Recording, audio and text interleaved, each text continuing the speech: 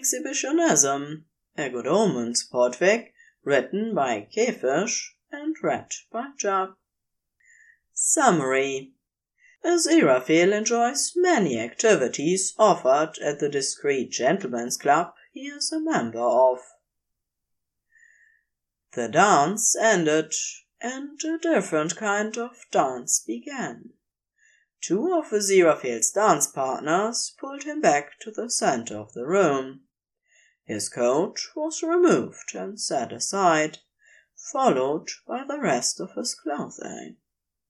The young man with curly hair went to his knees in front of him, and the impressively mustachioed gent began working slick fingers into his backside. The other dancers sat and watched, some openly enjoying the show, others feigning a non-response. Aziraphale didn't concern himself with any of them. His eyes were locked on the hungry, desperate, golden stare in the window. The end.